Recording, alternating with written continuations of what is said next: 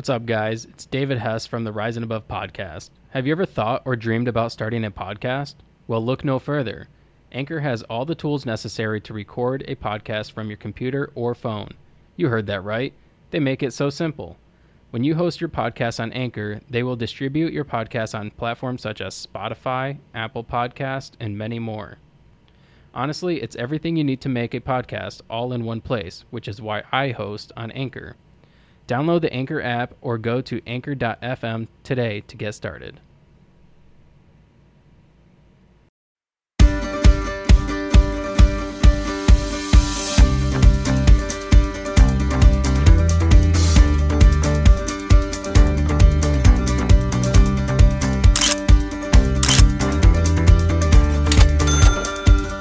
All right, welcome to the Rise and Above podcast. My name's David Hess, and today I'm talking to Miguel Reyes. He's a recovering alcoholic. Am I correct? Yes. And he finds his he kind of gets his fix through running nowadays. And anyways, Miguel, would you mind introducing yourself? Absolutely. My name is Miguel. I'm an alcoholic. You could just call me Migs. I am 33. I am from Bethlehem, Pennsylvania. Let's see. I have twin boys. They'll be 16 in October. That I have a really, really, I don't want to say bad relationship with. I just don't get to see them much because of stupid stuff that I did, which I'm sure we'll get into. And then I have a almost 3-year-old with my current wife, and I had my last drink on May 31st, May 30th, 2018. My sober date is May 31st. Wow. And I work in the restaurant industry, so you can imagine how fun that was. Yeah, that's difficult, I'm sure, being around that all the time. So you also have a podcast as well, and that's how I kind of discovered you. It's through the podcast world. You want to tell me about that a little bit? For sure. So I guess to back up a little bit and kind of set the groundwork on how the podcast started, when I sobered up about a year and a half into my sobriety, I was training for my first marathon, and I stepped in a pothole and rolled my ankle and tried to walk it off. And like a week and a half later, it just wasn't getting any better. It was only getting worse. Found out it was officially fractured. Doctors, everything shut me down. I was supposed to fly out to LA. The marathon was supposed to be March 8th of 2020. So about a week before the world shut down. And so when I broke my ankle in January, I kind of just I did like a pity party thing. And it turned into like the whole poor me, poor me, poor me mentality. For any of my fellow alcoholics out there, that's just something we hear in the rooms a lot. And so when that happened, I decided like I needed a support group because I don't want to say the only bad thing, but one of the issues with being an alcoholic when you're reaching out into the running groups, like the normal running groups, running motivation, half full marathon trainers, all those groups like that. The problem is when you post a picture of your nasty busted ankle that looks as big as your thigh, Ooh. Then they tell you, oh, well, it's okay. We'll use this as downtime. Just go have some good beer and do this and do that. And unfortunately, that's not what I needed to hear. So I had a bad incident where I had a close call. I almost relapsed, actually. I went to a local beer store and I tried to buy beer after work. And I didn't have my ID. And I have a baby face, as you can see. So they didn't serve me. And I like to tell myself, or I like to think positively that I would have got home. I would have changed my mind anyway, and I wouldn't have done it. But luckily, God stepped in and just kind of didn't let it happen anyway. So the next morning, I pretty much was like breaking down and crying. Like I needed help. I needed people to talk to. I had a resentment towards meetings at the time, which is on my own fault. And so I started a group called Staying Fit One Day at a Time. It was for the like-minded folks, anybody who is in recovery for anything, alcoholism, drugs, mental health issue, and just want to focus on a life of health and fitness. And after being in that group, or after starting that group and letting it rock out for about 8 or 9 months at the time, I started realizing, man, there's so many people on here with such cool stories to share. And it's like, this is unbelievable. This is just so cool. And I was like, let's just do a podcast. And it kind of got talked about. It got talked about. It got talked about. And to be honest, it got shrugged off. Never moved forward with it. And then someone featured me on their podcast. Shout out Antonia de Heinrich. Uh, got me on hers. Quit blank and start running. And when she had me on there, it just lit a fire. And I was like, all right, time to go. And I just moved forward. And I started recording about a month later, started publishing about 3 months later. And it's just been go time ever since. My goal was to get an episode once every Sunday. It hasn't worked out that way. So I'm kind of adding in more and more now to try and get back on pace. But yeah, it's just people telling their stories, unedited, super raw, and just where they came from and where they're at now, getting towards their fitness goals and everything. It's unbelievable stories. Such cool people on there. Yeah, I listened to your podcast the other day. I was driving to get groceries, and I got to say it was pretty well done. And your story is Thank you pretty. very much. Oh, you're welcome. Your story is pretty incredible. So if you wouldn't mind, kind of taking me back and talk about kind of where all this started, your Absolutely. alcoholism and whatnot. All right. Cool. First, before I go any further, do you need me to watch my language for you? No, you can say whatever you want. All right, let's roll. All right, so pretty much, my dad is an alcoholic as well, a drug addict, um, in recovery, and my grandmother was. I was told she was a weekend warrior. I didn't really see too much of my grandmother's drinking habits. Uh, but I was told that she was a weekend warrior. When she would get out of work Friday night, she would pretty much drink nonstop until Sunday night when she went to bed, and then she would just chill out through the week. My dad, however, I did see very, very actively physically abusive towards my mom and my stepmom when he remarried. Constantly getting beer muscles when we were out in public, getting into arguments with people and whatnot. Never seen him physically get into a fight. But I honestly, looking back, I genuinely believe in my adult years. I think looking back now, I think the only reason he never got into a fight is because the other person saw how drunk he was and saw me with him. And who wants to beat up a drunk guy in front of their kid? Right. And so I think I'd save my dad a lot of ass whoopings back in the day, to be honest. And I He don't want to owes say you. like he couldn't.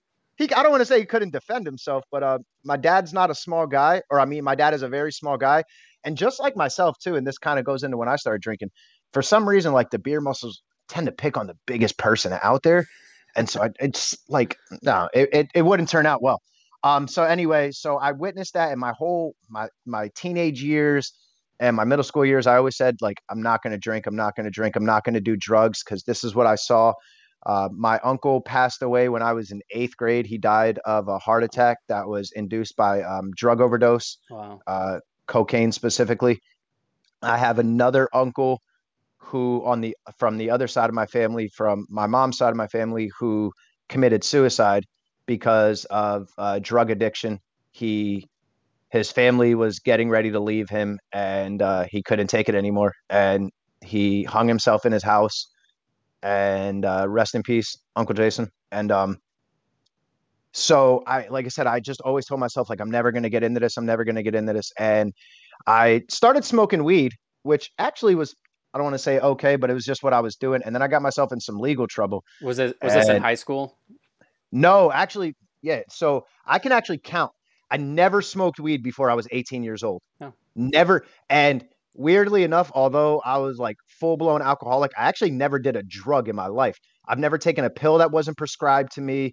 I never did any drugs. I've never even smoked a cigarette Wow. because my mentality, my entire life growing up was, I don't want to be like my dad. I don't want to be like my dad. And I don't know if it's because weed is the only thing I never saw my dad do, but it was the only thing I was comfortable doing. It was weird. I don't know. I'm not justifying it. I'm not saying it makes sense. It's just how my brain worked at the time, 15 years ago. Right. So started smoking weed and got myself in some trouble because full disclosure, I was also selling weed and uh, got myself in some trouble and caught a felony for delivery of a controlled substance. And while I was on bail, I was dating a girl who was on probation for a DUI. So I'm on parole, or I'm sorry, I'm on bail. She's on probation for a DUI. So it just became kind of a drinking thing. Well, I'm 21 now. Let's go to a bar. It became legal. And so, like, what started off as here and there turned into more and turned into more and turned into more. And before you know it, I don't even know what happened. Just like 10 years fast forward, and I'm just like, I need to drink. And it was weird the way my alcoholism worked because I would go out, I would have every intention of not getting drunk, trying to be responsible, trying to have fun. Like I said, I work in the restaurant industry. So craft beer was huge, is huge. Still is. And yeah, absolutely. I don't know how I said was, but it was getting really, really big. It was like blowing up towards the end of my alcoholism. Um, and when I was actually specifically working at a restaurant in which I actually launched the craft beer program for them because I was their manager. And so obviously just every excuse to drink, drink, drink, drink. Got to try the new beer, got to test it out, got to know what I'm selling. And it was just, it just got worse and worse. And then it got to a point where I would try and be responsible because I was 45 minutes away. So I would only have one or two there. And then I would get to the bar 5 minutes from home and get drunk there. And then I would grab six packs on my way home. And it just went on and on and on and on. And I couldn't, um, there was, I think, a point probably for the last year I was drinking where I tried to tell myself, like, dude, you're an alcoholic. Like, you need help. You got to stop drinking. You got to do something. Never said those words out loud. I was afraid to say them to anyone else. And I So actually remember just driving home and I was like, man, you gotta do something. And it didn't click. Time goes by. One of my best friends um, had a bad incident. He was really into cocaine and drinking, and he had a bad incident. Something was laced with something, oh, and he ended up in the hospital for a few days. And the doctor pretty much told him, like, dude, at your age, the stuff you're doing, like, you're gonna kill yourself, man. You're very unhealthy. And so we were all on a pool team at the time. I was like, we were all like a group of brothers. Um, and there was five of us, and he disappeared from the team. We didn't know what happened to him. He stopped going to work. He stopped, like, no one knew what happened. This is before we knew he was in the hospital. So fast forward like 4 or 5 days later, we finally find out that he was in the hospital. We kind of know what happened. We know he's home, but he's not answering anyone's calls. He's not answering the door. He's doing nothing. So whatever.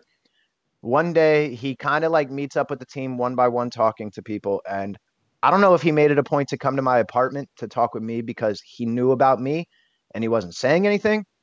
But when he came to tell me his story and he told me how he was cleaning up and he's like, yeah, I'm done with drugs. I'm done with this and that.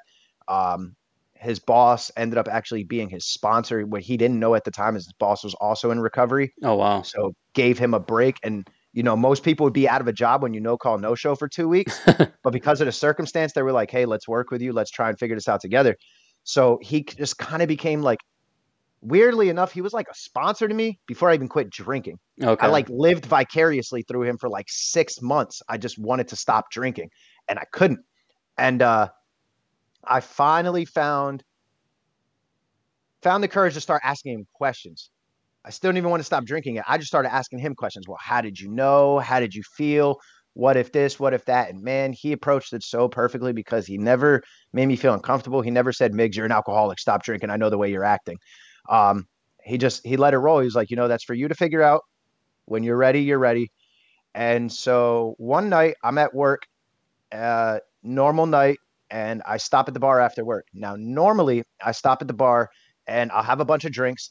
And working in the restaurant industry, you work till volume. So I never had a specific time I'd be home. So I could always just lie to my wife and tell her I'm still at work. I'm still at work. I'm still at work. As long as it was before 2 a.m., it was possible that I could still be at work. So I would always use that line and went to the bar. And, you know, stupid us when we're active, like, how do we not think that our spouses know what we're doing? Like, how do we actually think that they're that dumb? Um, but I come home and she's feeding our 16-day-old son. And yes, I said 16 days, and I'm coming home from the bar. Like, I literally just went back to work like the day before from being home with him for 2 weeks because Wow. we had we had health issues with him. He was in the hospital. He had to stay in the NICU for a few extra days. He didn't even get to come home into his crib till he was like 7 or 8 days old the first time he ever even came home. So here I go to work 5 days later, and what do? I go to the bar like a dumbass. So I come home and I walk in, and my wife's like, feed the baby. And I hit her with the, I'm really tired. I just got done working. And she pretty much tells me, bullshit. I don't give a shit. I've been here all day taking care of him. Feed your son. I'm going to bed. And so I'm feeding him. This is one of the weird times, Dave. I tell you, every time I would come home from the bar, I'd be drunk. When I would use these lines on her, I would be drunk. This is the one time where I literally had one, maybe two beers at the bar, not high alcohol beers. I would still swear to you this day, if I would have got pulled over that day, would have been one of the very few nights I would have actually passed a sobriety test. Like I genuinely believe. And something happened when I was holding him. I looked at him, I stared in his eyes, and I broke down crying because all I saw was I saw my dad in his eyes, and I was like, "What am I doing? What am I doing, dude? You have 16-year-old at the time they were 13. You have 13-year-old twins that want nothing to do with you because of your active alcoholism, and you're neglecting, and you're choosing to partying and do this and that over being a father. You already squandered it. Like it's terrible. It's terrible. And I openly say this because I'm trying to build a relationship with my kids now, and I'm working on them. I talk to them a little bit more regularly now, but I still don't get to see them. It's still a terrible relationship, but I'm building 3 years later on that. Um, but anyway, back on that note, I was just staring in his eyes, and I was like, man, I'm my dad right now, and I needed help. And so that was a Wednesday or Thursday night. I worked, or sorry, that was a Wednesday night, Thursday and Friday. Thursday night, I worked in the restaurant business. I was actually okay, weirdly enough. Friday started getting like a little shaky. Stomach actually started hurting, feeling uncomfortable. Like, dude, your body hasn't been without alcohol in 24 hours. Long time, man. Um, it didn't feel right. And so I start feeling uncomfortable. And then Friday night at work, typical Friday night in the restaurant business, people are getting drunk. They're having a good time. Most of them are responsible adults. And I couldn't handle that. And we normally sit down and have a beer after work. And when I was supposed to do that, uh, I left. I was like, I just want to get out of this situation. I hadn't even told anybody at work that I was trying to quit drinking yet. I just left. And so Saturday night comes along, and it's the same situation, but times 10. Because now I'm 48, 72 hours without alcohol. And by the end of that shift, man, I just went home and I just cried.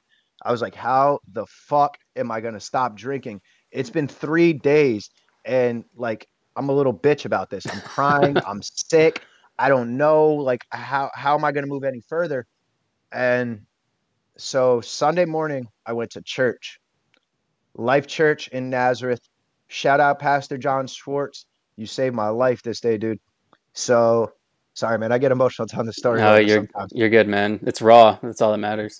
Um, so he I went to church, and he just like kind of has this thing where he's just like, at that church, it's they do worship, and they do a lot of music before and after. And at the end, he always does like ramp up words before the band starts playing. He always kind of like jumps up and he's motivating people. And, at the time I didn't know any of this. This is the first time I've been in church for a non-wedding baptism insert. You get where I'm going with that. Hmm. And I don't even know how long. And he goes, for any of you that need something extra, any of you that need a little extra help, tonight we are having a pop up at our Easton campus, which is the next door city. And what I come to know now is what they were actually doing is they were building that campus. And so once a month, they would have an evening service trying to get people to know where this building was. And so this just happened to be that Sunday. So I go to the Easton campus now, 6 p.m. I hadn't been to church on my own, and I don't know how long. And now I'm there twice in one day. So it ends up being Pastor John again. At the end of that service, he goes into worship, and he's kind of doing his thing like I told you before. And in this time, he says, there's a lot of people. Oh, I'm sorry, back up a second. At the end of that first service, I said something to him. I was like, dude, you really hit. I'm going to try and catch this evening service. Like, I'm trying to quit drinking. I have 3 days right now. Like, this is where I'm at. I'll see you at evening service. And so I went to evening service. I don't know if he said this because I mentioned it in his head that morning. I don't know if this is what he was going to say anyway. I don't know. Shout out again, Pastor John. I fucking love you, bro. At the end of that, he goes, there's people in here dealing with alcoholism, people dealing with drugs, people dealing with situations in their marriage, Just know you are not alone. You can find help. God is here. Sorry for anybody. I don't want to like talk about God on here, but like that's just he just kept going and I was like, man, he's speaking to me. I got in my car and I looked up AA meetings. Weirdly enough, the next meeting was starting less than 10 minutes from what time it was at the time, and it was 1 mile away. Wow. This was meant to be. I show up at that meeting. I listen to a few people share. People kind of look at me. I raise my hand. It's the first time I ever said, hi, my name is Miguel. I'm an alcoholic. Hardest thing I ever did in my life, man. At the end of that meeting, after I shared my story, people started sharing, like you can't crosstalk in these meetings. And people just started sharing, like I felt like they were sharing towards me. They heard the pain of a guy with 3 days sober, and they were just saying things I needed to hear. At the end, all these older guys came up to me, and one guy specifically said, you have a chance for your youngest son to not see you drunk. This is your chance right now. You can be a 50 percenter. I said, dude, what's a 50 percenter? He said, if you want to know what a 50 percenter is, you want to hear more, come back tomorrow. So I went to another meeting on Monday. I didn't see that guy. I start asking questions. I start talking to people. People start telling me more cool stuff. I get numbers. That meeting I was at on a Monday was a newcomer meeting. At 31, I was 30 or 30. Yeah, 30. At 31 years old, I was the oldest person in that meeting. Wow. I was just like, holy shit. It was way different. The night before, I'm like the second youngest person in the meeting. Now I'm the oldest person in the meeting, and I have the least sobriety time. I'm the only person over 30, and I'm the only person with less than a month sober. It was so weird. So I start getting more like but weirdly enough, I felt more comfortable there. These are people my age. These are people that understand me a little bit more. These are people a little bit closer to sobriety as opposed to the night before. Everybody's 50 years old with 10 plus years sober. So we start exchanging numbers. I start talking to someone. I met a guy that day. He's one of my best friends to this day. He's like a little brother to me. I won't say his name for personal reasons. He's like a little brother to me. I love that dude. I'll do anything for him. He changed my life and he doesn't even know it. At 21 or 22 years old, he changed this 30-year-old father of 3 husband's life. And this is some single 22-year-old. And he doesn't even realize how much he impacted my life. How did he impact your life? Because he was only a month sober, 2 months sober, and just every day he would text me, how you doing today? How you feeling? And he was like a little gym rat. So we would start going to the gym. And while we were working out, he would talk to me about stuff. What are you going to do today? You going to go to a meeting today? I'm going to my home group. You want to come here? Do you want to visit this? And it was just like for 2, maybe 3 months straight, every single day. I didn't go one day without talking to him. He kept you accountable. Unbelievably accountable. So I I keep like I was just working the program, and I was just like, I started doing everything they said. They say when you first start going in, go to 90 meetings in 90 days. And again, before I continue any further, I like to say this, and I say this on my own podcast every single episode.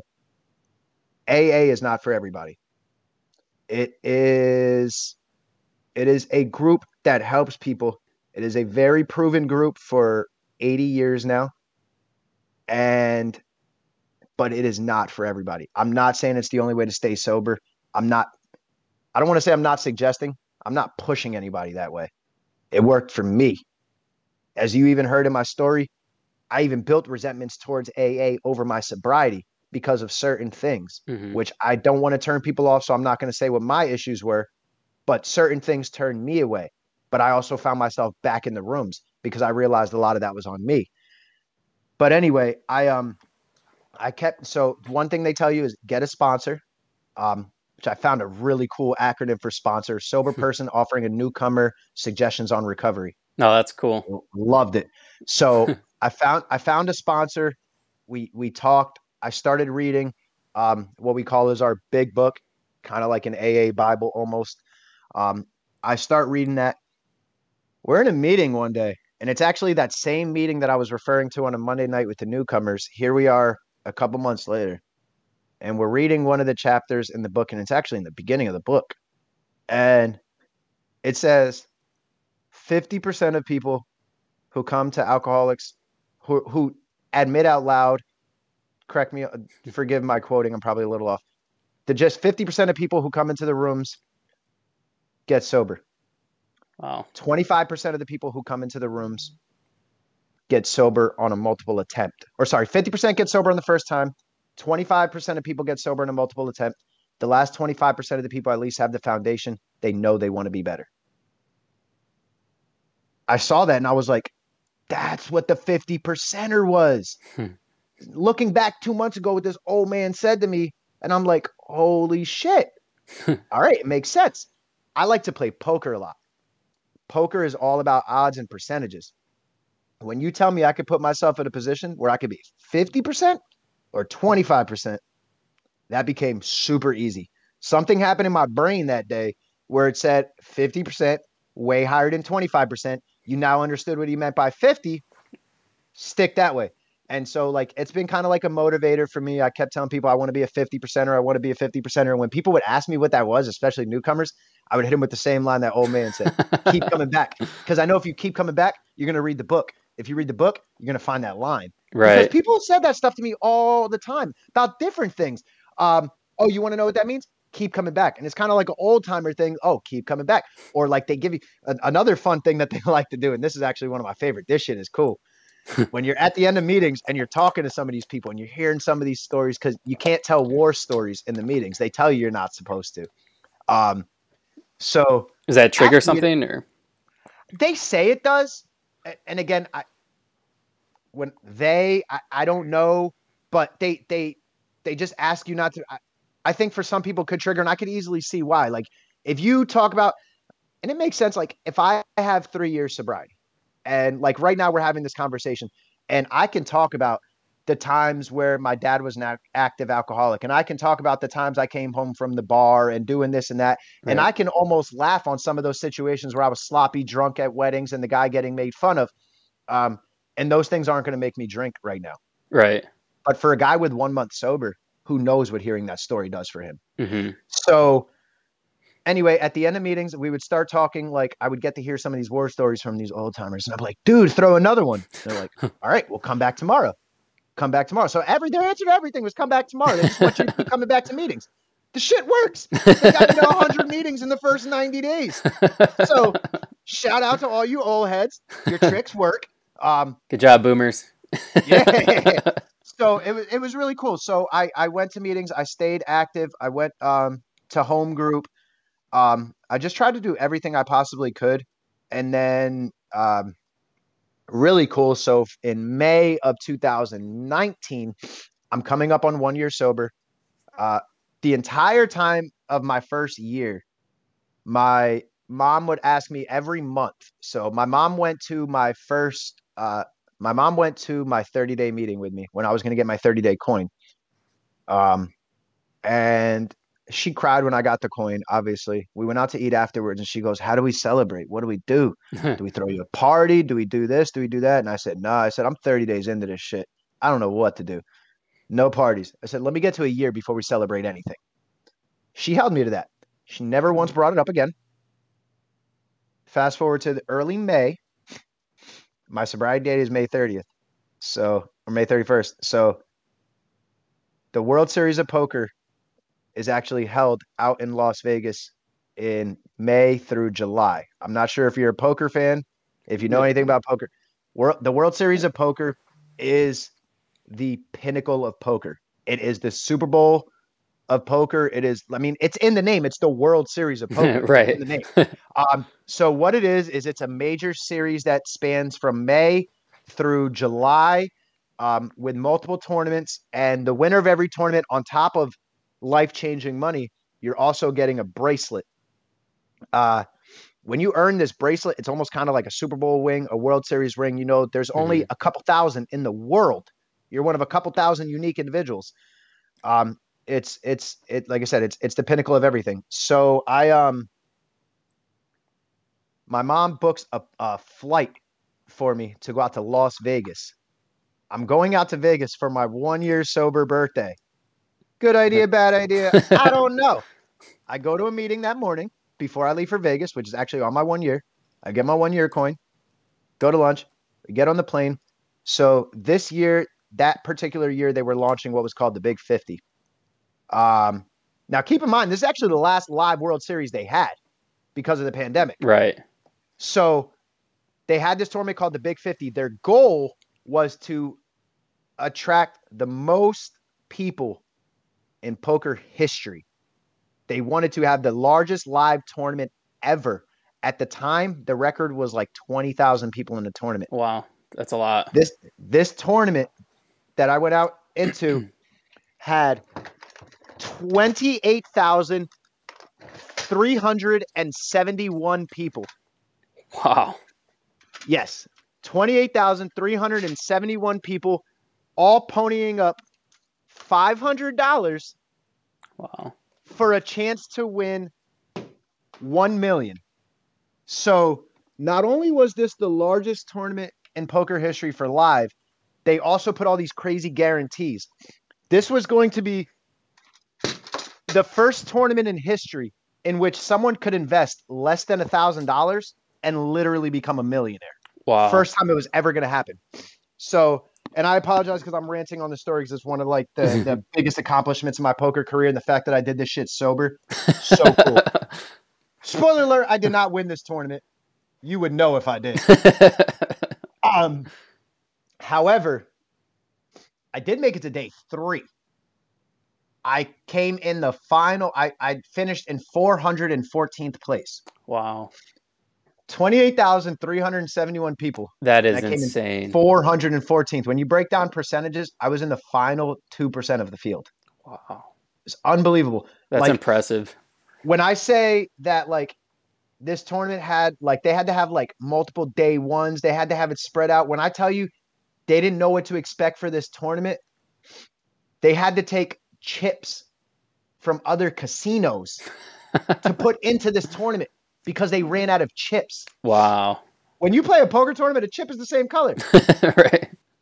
I had 3 different colors of one quantity of chip. It was weird. All kinds of cool pictures. But anyway, that was like the biggest accomplishment of my life at that time. I was like 1 year sober.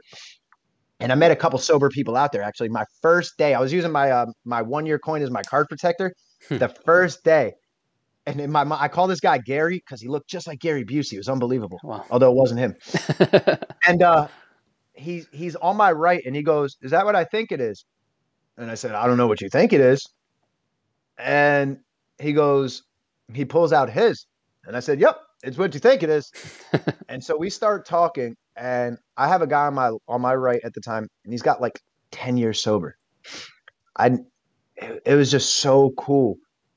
I'm out in Vegas, and I'm meeting this guy who has 10 years sober. He's out in Vegas playing the World Series for the first time as well. And like, we're both living dreams. Him at 10 years sober, me at 1 year sober, but we're living dreams. We're talking about how like our lives have changed over time.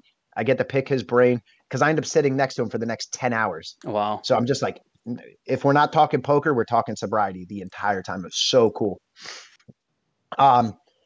So we, sorry, I got on a little rant there. No, you're good. Anyway, come home from Vegas, keep living my thing. Like I said, that's when I build the group a few months later because I'm now training for a marathon. The Staying Fit ODAT page comes up, and in June is I was on that podcast, and we only had 60 people. I remember because when Antonia interviewed me, I actually said on her podcast, I actually just caught this recently. I was listening to the episode. I actually said to her on her podcast, "You're our 60th member to join this morning," before we did the interview. This was June. And here we are, not even a year later. This is 10 months later. And the group now has 518 people in it. Wow. So to kind of go back onto that group a little bit, it's just that group is my baby. I love everything about it. It holds me accountable for situations. Um, it gives me a place to talk to people.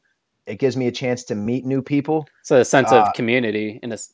it's exactly what it is. It's Yeah. literally exactly what it is. Like even in the headliner in the description, um, the wording is alcoholics, drug addicts, people in recovery seeking fitness with the like-minded or something like that. I forget how I worded it, but it's just so cool. And then people invite people, and then other people invite people, and then I even have some people who actually heard about it from the podcast because recovery podcast pops up, and then they find out about the group second because 99% of people find the group first, the podcast second. A few people found the podcast, then the group. That was really cool. It's led to open gateways to be able to get some really, really cool people on the podcast.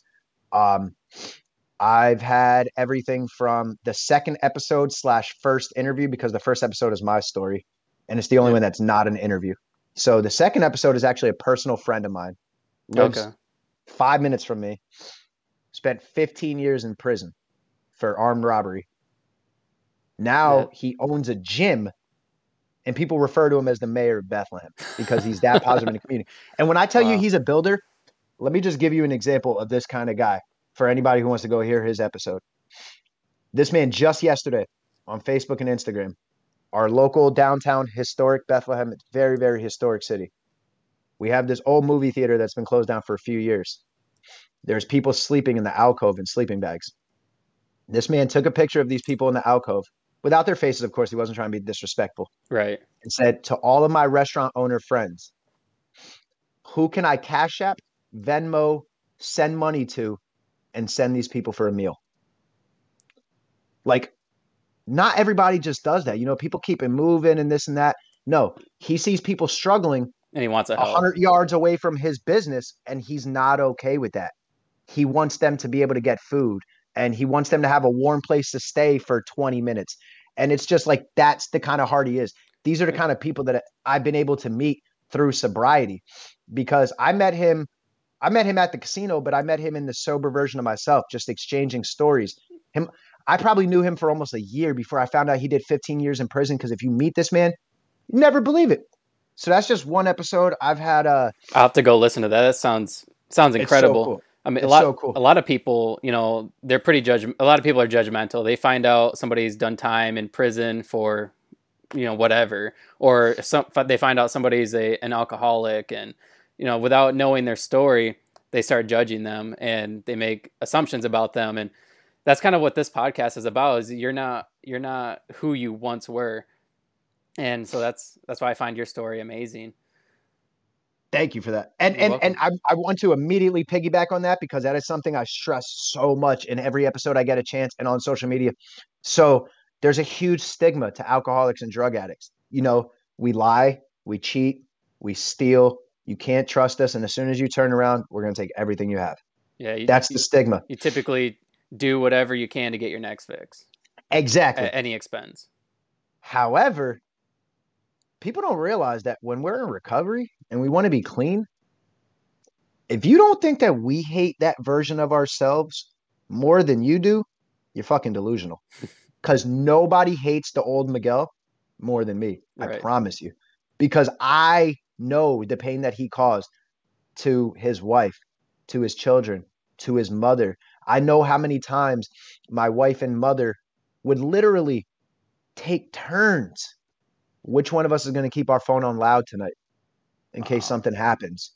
Dude, that's not normal. So again, my family, such a supportive system. And I will say, this is the one thing I say to everybody in recovery. I'm not a doctor. I can't prescribe shit. All I can do is suggest things. Like I said, meetings aren't for everyone. There are different ways you can go online. That might not be for everyone. The one thing that I've figured out with every single alcoholic and drug addict, the one thing is that I've never met one that could do it on their own. And when I say do it on their own, you need a support system. I don't care if you never go to a meeting. I don't care if you never open a book and read the literature. I don't care if you never step foot into a church. None of those are requirements. You got to talk to someone. You have There's got to be someone that can help you. you have to Just have even if it's, accountability. yeah, it's not even just accountability. It's just you need someone you can just talk to.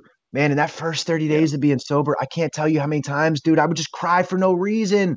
Just watching a TV show and I just cry. I don't even know why. And I wasn't sad. I wasn't sick. I wasn't happy. I don't know why I would just have to cry. Um, You and pro- it just, what's up? oh, you're probably just going through a bunch of different emotions with having to flush your system out. You're everything was just probably Going batshit crazy. yeah. Yeah, absolutely. Um, and again, it's just so cool because again, the community has been able to allow me to vent to people, see other people sharing their story. And again, I'm not going to say any names on this, obviously. Yeah. And I'm not saying this to toot my own horn or to sound like a big dog or anything like that, but just to show the raw naturalness. Um, I don't know if it's maybe because I'm the group admin. I started the group. Honestly, a million other people in the group might even get these messages and just respectfully not talk about them, just out of respect. Mm-hmm. So I constantly wake up to messages where it's like, hey, I've been hanging out in your group. I've been in your group for, a certain amount of time. And I'm actually going to give you one example right now, obviously without saying the name. Person says, I've been in your group for 1 week now. I'm still drinking. Tomorrow, I want to try and put down the bottle. I've been seeing all the experience or all the inspiring stories that people have been sharing. I just felt I needed to be honest with you. If you want me to leave the group, I will. But I've been drinking for the last week while I've been in here. I said, dude, the only requirement is the desire. That's it. Like, I don't want the bottle to be in your hand right now, but I'm not going to tell you to leave because it is. Mm-hmm. All right. The only requirement is desire, whatever your issue is. And everybody is different. I have people in there that drink because drinking was never an issue for them. I have people that might smoke weed because weed was never an issue for them, and it same like mental health. Like, uh, my mom is open about her story, so I'll use her as an example. She's in the group as well. My mom deals with anxiety and depression. Um, a lot from her own childhood, then having two abusive husbands, having to raise three children on her own. My mom's had a really tough lifestyle. So she's just a perfect example. My mom drinks, not irresponsibly, super normal. But her issue is that she deals with anxiety and depression. Now, when she's in the group, she never talks about drinking in the group because she knows that there's other people in there and it's just irresponsible. Right. The same way I don't talk about poker in the group because there might be someone dealing with a gambling addiction. Right. And that would be irresponsible of me. Right. But those just go along the lines. And sorry, what I was getting at with the accountability and having someone to talk to. So the group has been going for a little over a year now. And I'm sorry, real quick. Can you say the name of the group for people who might want to join? Absolutely. Everything I do all has the same name. Staying Fit ODAAT. And you can Three get that different words. You can get that on podcasts and on Facebook. Yep. So ODAAT, if you're not aware, it's just pronounced for people in the community. We just pronounce it ODAT. So a lot of times you'll hear me refer to ODAT Nation, Okay. where my ODATers. But anyway, ODAAT stands for one day at a time. It's an acronym I learned immediately in sobriety, and obviously it just applies to everyday life. Yeah. So just this weekend, perfect example. Saturday night, I was at work, and I work in the restaurant. So I'm taking a cocktail to a table, and I spilled part of it on my fingers. Now, this happened to me a million times working in the restaurant business. I'll just go back, wash my hands, keep it moving. All good. This particular time, we were very busy. When I dropped it off, I kind of did one of these to my shirt and went on to the next table to kind of, I don't want to sound like irresponsible, but like all I had to do was grab something off the table. So it was kind of just like, all right, keep my left dirty hand behind my back, grab this plate and keep it moving so that way I can multitask type thing. Right. As I was doing that, my brain forgot to go back and wash his hands. I have a bad nail biting problem. Luckily, 99 out of 100 times, I'm really good, especially during the pandemic, of washing my hands before I bite my nails. And then again, afterwards, obviously, I don't want to gross anyone out. I mean, we have a million nail biters in the world. But anyway, so this particular time, I forget. So I'm typing in an order on the computer in my right hand, and I don't think anything of it, and I just do one of these. My mouth exploded with the flavor of gin. Oh, Absolutely disgusting. Um, Immediately went upstairs for like 2 seconds. It actually wasn't that bad. It was just gross. I spit out, and it was okay. About a minute later, my stomach started hurting. And I just wow. got this weird feeling in my throat. I was talking to a table then, and I got this feeling in my throat, like almost like when you know you're going to throw up and you feel it in your throat and it's just not quite there. That's the feeling I got when I was talking to my table. And Wow. I was like, so I went upstairs and I was just dry heaving the entire time. And it fucked with my brain. The rest of the night, and this was just 3 days ago, Wow. the rest of the night, and people, the reason I'm telling you this story, it gets easier, but it's never completely easy and we're never done. You have to keep working on yourself. So I'm like really, really not feeling well at work. One of my coworkers immediately notices, like, dude, you're not yourself. Are you all right? Because I'm like super uppity beat and blah, blah, blah. And like, that's just me. And Hmm. are you all right? And I said, no, I'm not. I, uh, I just, I spilled a drink on my fingers. And she goes, I already know where you're going with this. What can I do? What can I do? I love my coworkers, dude. They're family. That is awesome. I posted this on Oh, workers. I have family that works at the same job as me. okay. And my my boss then found out because he asked me, he said, dude, what's up? And I said, I, I spilled a drink on my fingers. And he said, same thing again. I see where you're going with this. What can I do for you? What can we do? Go outside, call your wife, hear your wife's voice, hear your son's voice, come back in, whatever we need to do. If you need to go home, if you need me to take your tables, whatever you need to happen. This is what. Now, keep in mind, we have a full restaurant at the time. Every table is occupied. The bar is full. They just lifted restrictions. This is the first Oh, weekend wow. that we're allowed to have people at the bar. Our restaurant is at max capacity at this point.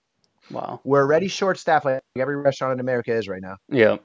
And I have the kind of boss, good friend, family, I don't care what you want to call him. This man didn't give a fuck about that restaurant for a second. He wanted to make sure that I was okay. And because he put it like that, that phone call outside was only 30 seconds long Wow. because I wanted to just get back inside because I realized that like he was on my team. I needed to be there for him as well. And so I get out of work that night and I post on in the group and I said, guys, this is what happened tonight. And I told the story and just everybody reaching out. Dude, it's not a relapse. It was an accident. You recognized it. You didn't keep going. You feel guilty. These are all the signs of how much your recovery means to you. Hmm. For all listeners out there, I need you to know if you are ever in this situation, because this is the second time this happened to me in my sobriety. The first time it actually happened on Christmas in my first year of sobriety, I was only 9 months sober. And I accidentally took my cup and my brother-in-law's cup were right next to each other, and I grabbed his by accident.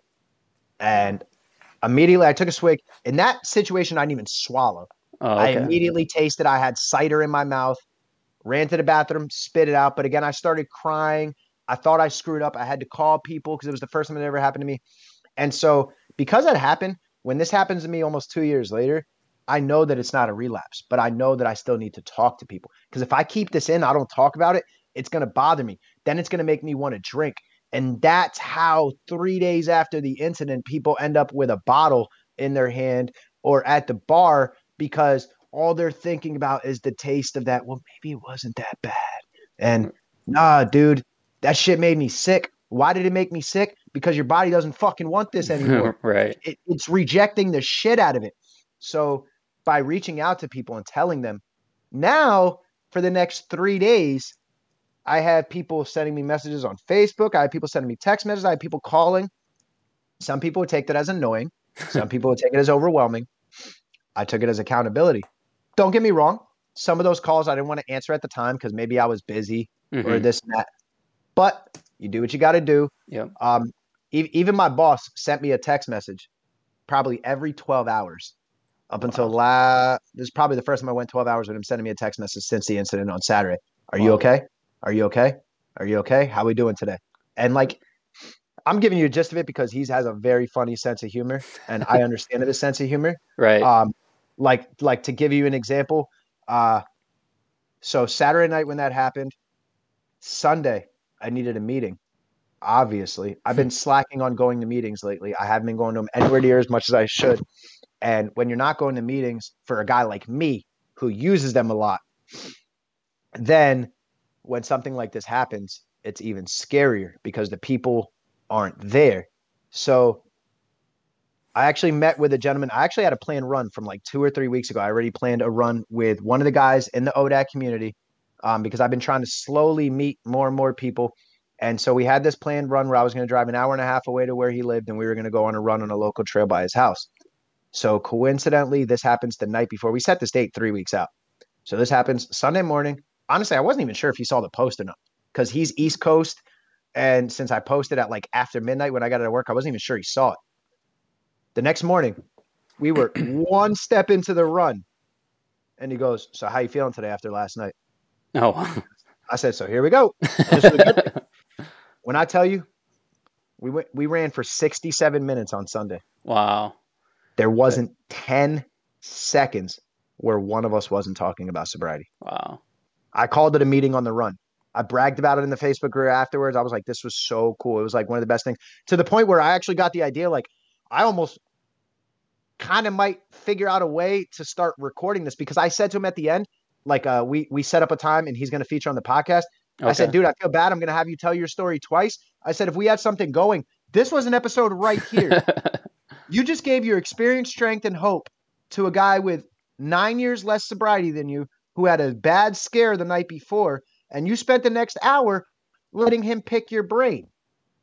That's a meeting, and that's a podcast episode. Like, Yeah. I'm not trying to say that in like a funny way to like market it like, oh, bad things happen, let's blah, blah, blah. Right. It was just like, it was one of those like when everything was said and done, I was like, hey, you have a really cool story. Can we get you on the podcast? And he's like, yeah, absolutely. I'm an open book. Let's share. And then I was sitting back joking. I was like, we pretty much just did an episode because all my episodes are about 60 to 70 minutes on the interview. We just did one. We just talked for six. And so it was kind of like a funny thing. I was like, oh, maybe I'll start doing long runs with people and start trying to interview them. But anyway, that really, really helped a lot. And it was unbelievable. After that, follow up with posting that out and people just, again, commenting. It's so good to see you back out and doing the right thing. And, it's just so cool because that's what the group does. That's very And cool. and then you have someone who's saying, hey, today is date. That person I referred to earlier now comes public in the group and says, hey, today is day one for me. Oh, wow. I'm trying today. When that person says that, someone else comments and says, today is day one for me too. Wow. It's a Or sorry, chain they were reaction. in their first week. So you have two people that are now inside of their first week of sobriety. Neither one of them know each other personally. And now, from what I gather by the comments, they exchanged information and are now talking to each other to help hold each other accountable in That's real whatever way they're cool. doing right now. Th- And that's the kind of stuff that's going on in this community. And I fucking love it, dude. Yeah, that's I love every amazing. second of it. That's amazing. You're doing a great thing there. With having this platform for people to come on and share their struggles. As far as your running, you want to kind of tell me a little bit about that and how that's helped Absolutely. you with sobriety? Oh, for sure. We could talk for another 2 hours talking about running. Running just kind of became like a full-blown obsession for me. So when I was not sober, when I was still drinking, I started doing like Tough Mudders, Spartans, and I Okay. would do them with drinking buddies. Specifically, I had one that I did one Tough Mudder. I pretty much did like 4 or 5 obstacle races with one particular dude. We would have people that would tag along with us as well here and there, but him and I were always in that group. And so he became a good friend of mine. And unfortunately for me, when I was doing these Spartans and Tough Mudders, I was doing them for the wrong reasons. I was doing them for the social aspect. I just wanted to be around people, and I wanted that free beer at the end. It was so stupid. Looking back, I'm like, dude, you were signing up for races for a free beer. Yeah, that makes a lot of sense. Drop $120, drive 45 minutes away, run through the mud and the sun, beat the shit out of your body for a beer that costs $6 at the end for free. Yeah, real smart, bro. So, and the reason I say it like that is because Spartans are super cool. And there are beasts out there that are completing Spartans. I didn't. I crossed the finish line, but I'm not a Spartan. And the reason I say that is there's a difference. When you do obstacle racing, when you fail an obstacle, there's a punishment. That's why it's an obstacle race. You have to start at the beginning, right? No, you have to do burpees. Oh, yeah, okay. So, and it makes sense. If I got to run up this, if I have to climb this rope and hit this bell to go on to the next obstacle, if a guy like me can only get 2 pulls up and then I get down and I start running, how is that fair to the guy who did, like, right? I'm going to obviously cross the finish line before him. Right. So when you fail an obstacle, you're supposed to do 30 burpees. The reason I say I'm not a Spartan, every obstacle I failed, I'd maybe do 15, 20 burpees. The weird thing is, in my psychotic brain, when I was drinking, I remember 2 times I even did 29 burpees because I needed to feel like I did less. I don't know why. I don't know why. Like, dude, you just did 29. Do one more. Like, I needed to feel like I cheated the situation. Like, I won the situation. I don't know why. It's just, it was so weird. But most of the time, being full honest, I would maybe do 10, 15, 20. And the thing is, if you're an elite wave and you're trying to compete for the prize money, or if you're in the first wave of the day, there are officials that are going to call you out on that. Right. When you are just Joe Schmo who paid $150 and your heat is in the middle of the afternoon, those officials care a lot less. So they would see me do 10, 15 burpees, and I would get up and he would look at me and I would look at him and I would just keep running. And I would go on to the next obstacle. The hell with it. So when I say I'm not a Spartan, it's because I have never. Tough Mudder's a little different because there's no punishments. So I completed a Tough Mudder. But when it comes to Spartan, I have never completed a Spartan properly. So it is like a back goal of mine. So anyway, because of that, I had like this, I don't want to say a bad taste, but I almost had like whatever. I was like mad at myself towards obstacle racing. So when I would start going to meetings, I would start running and biking to the meetings. And honestly, in the beginning, I thought I was going to do a Spartan.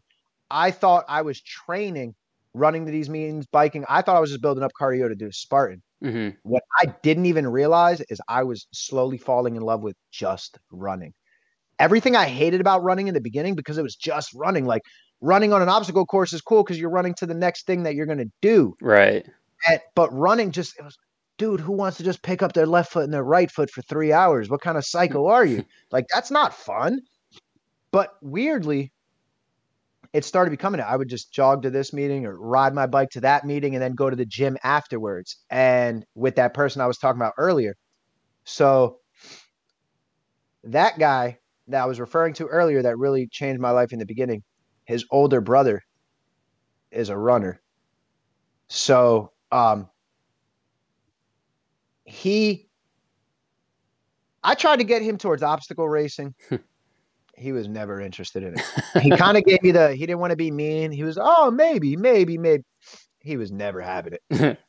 So I actually asked him to run a 5K with me. I was like, all right, cool. Well, this is your territory.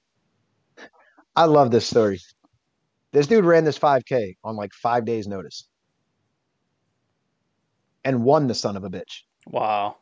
Yeah, you talked about it, I think, in your episode, right? Yeah. Yeah, I think he remember wins. this.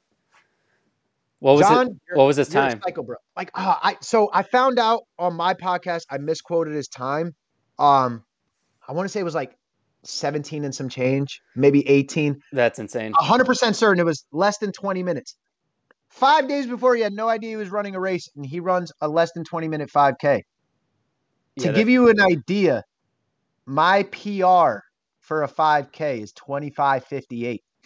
This dude rolls out of bed and wins a race. That's how in shape he is. So That's insane. it's no surprise that anything running after that, I talked to him about. He would start doing races, or he would like give me ideas on races and whatnot. And then so on my 2-year sobriety, he actually paced me. So the world was shut down. I just recovered from the broken ankle. I was actually signed up because I couldn't go to LA for the marathon, but early on March, I signed up for a 10K at the end of May, right around my sober birthday. And then the pandemic happened. Everything was shut down. So I was like, what can I do? What can I do? What can I do? I went to the local community center and I was like, I'm just going to run on my own. I'm just going to do this on my own. Yo, John, can you show up and pace me? Help me hit my goal? We hit our goal. I love talking about this story. My mom, my wife, my sister, my support system. I fucking love y'all. I had no idea any of this was going to happen. I thought I was running a race. I had these shirts made that just say running, lifting, grinding, staying sober one day at a time. I just had a bunch of shirts made because the group was fairly new. And honestly, I wanted to run the race and I was going to maybe sell a couple shirts. Cool. Whatever. I had no idea. When I crossed the finish line, now keep in mind, AA meetings are closed as well. I have nowhere to go get my coin. Yeah, I want to talk about that after you're done telling your story. Yeah, for sure. So I have nowhere to go get my 2-year coin.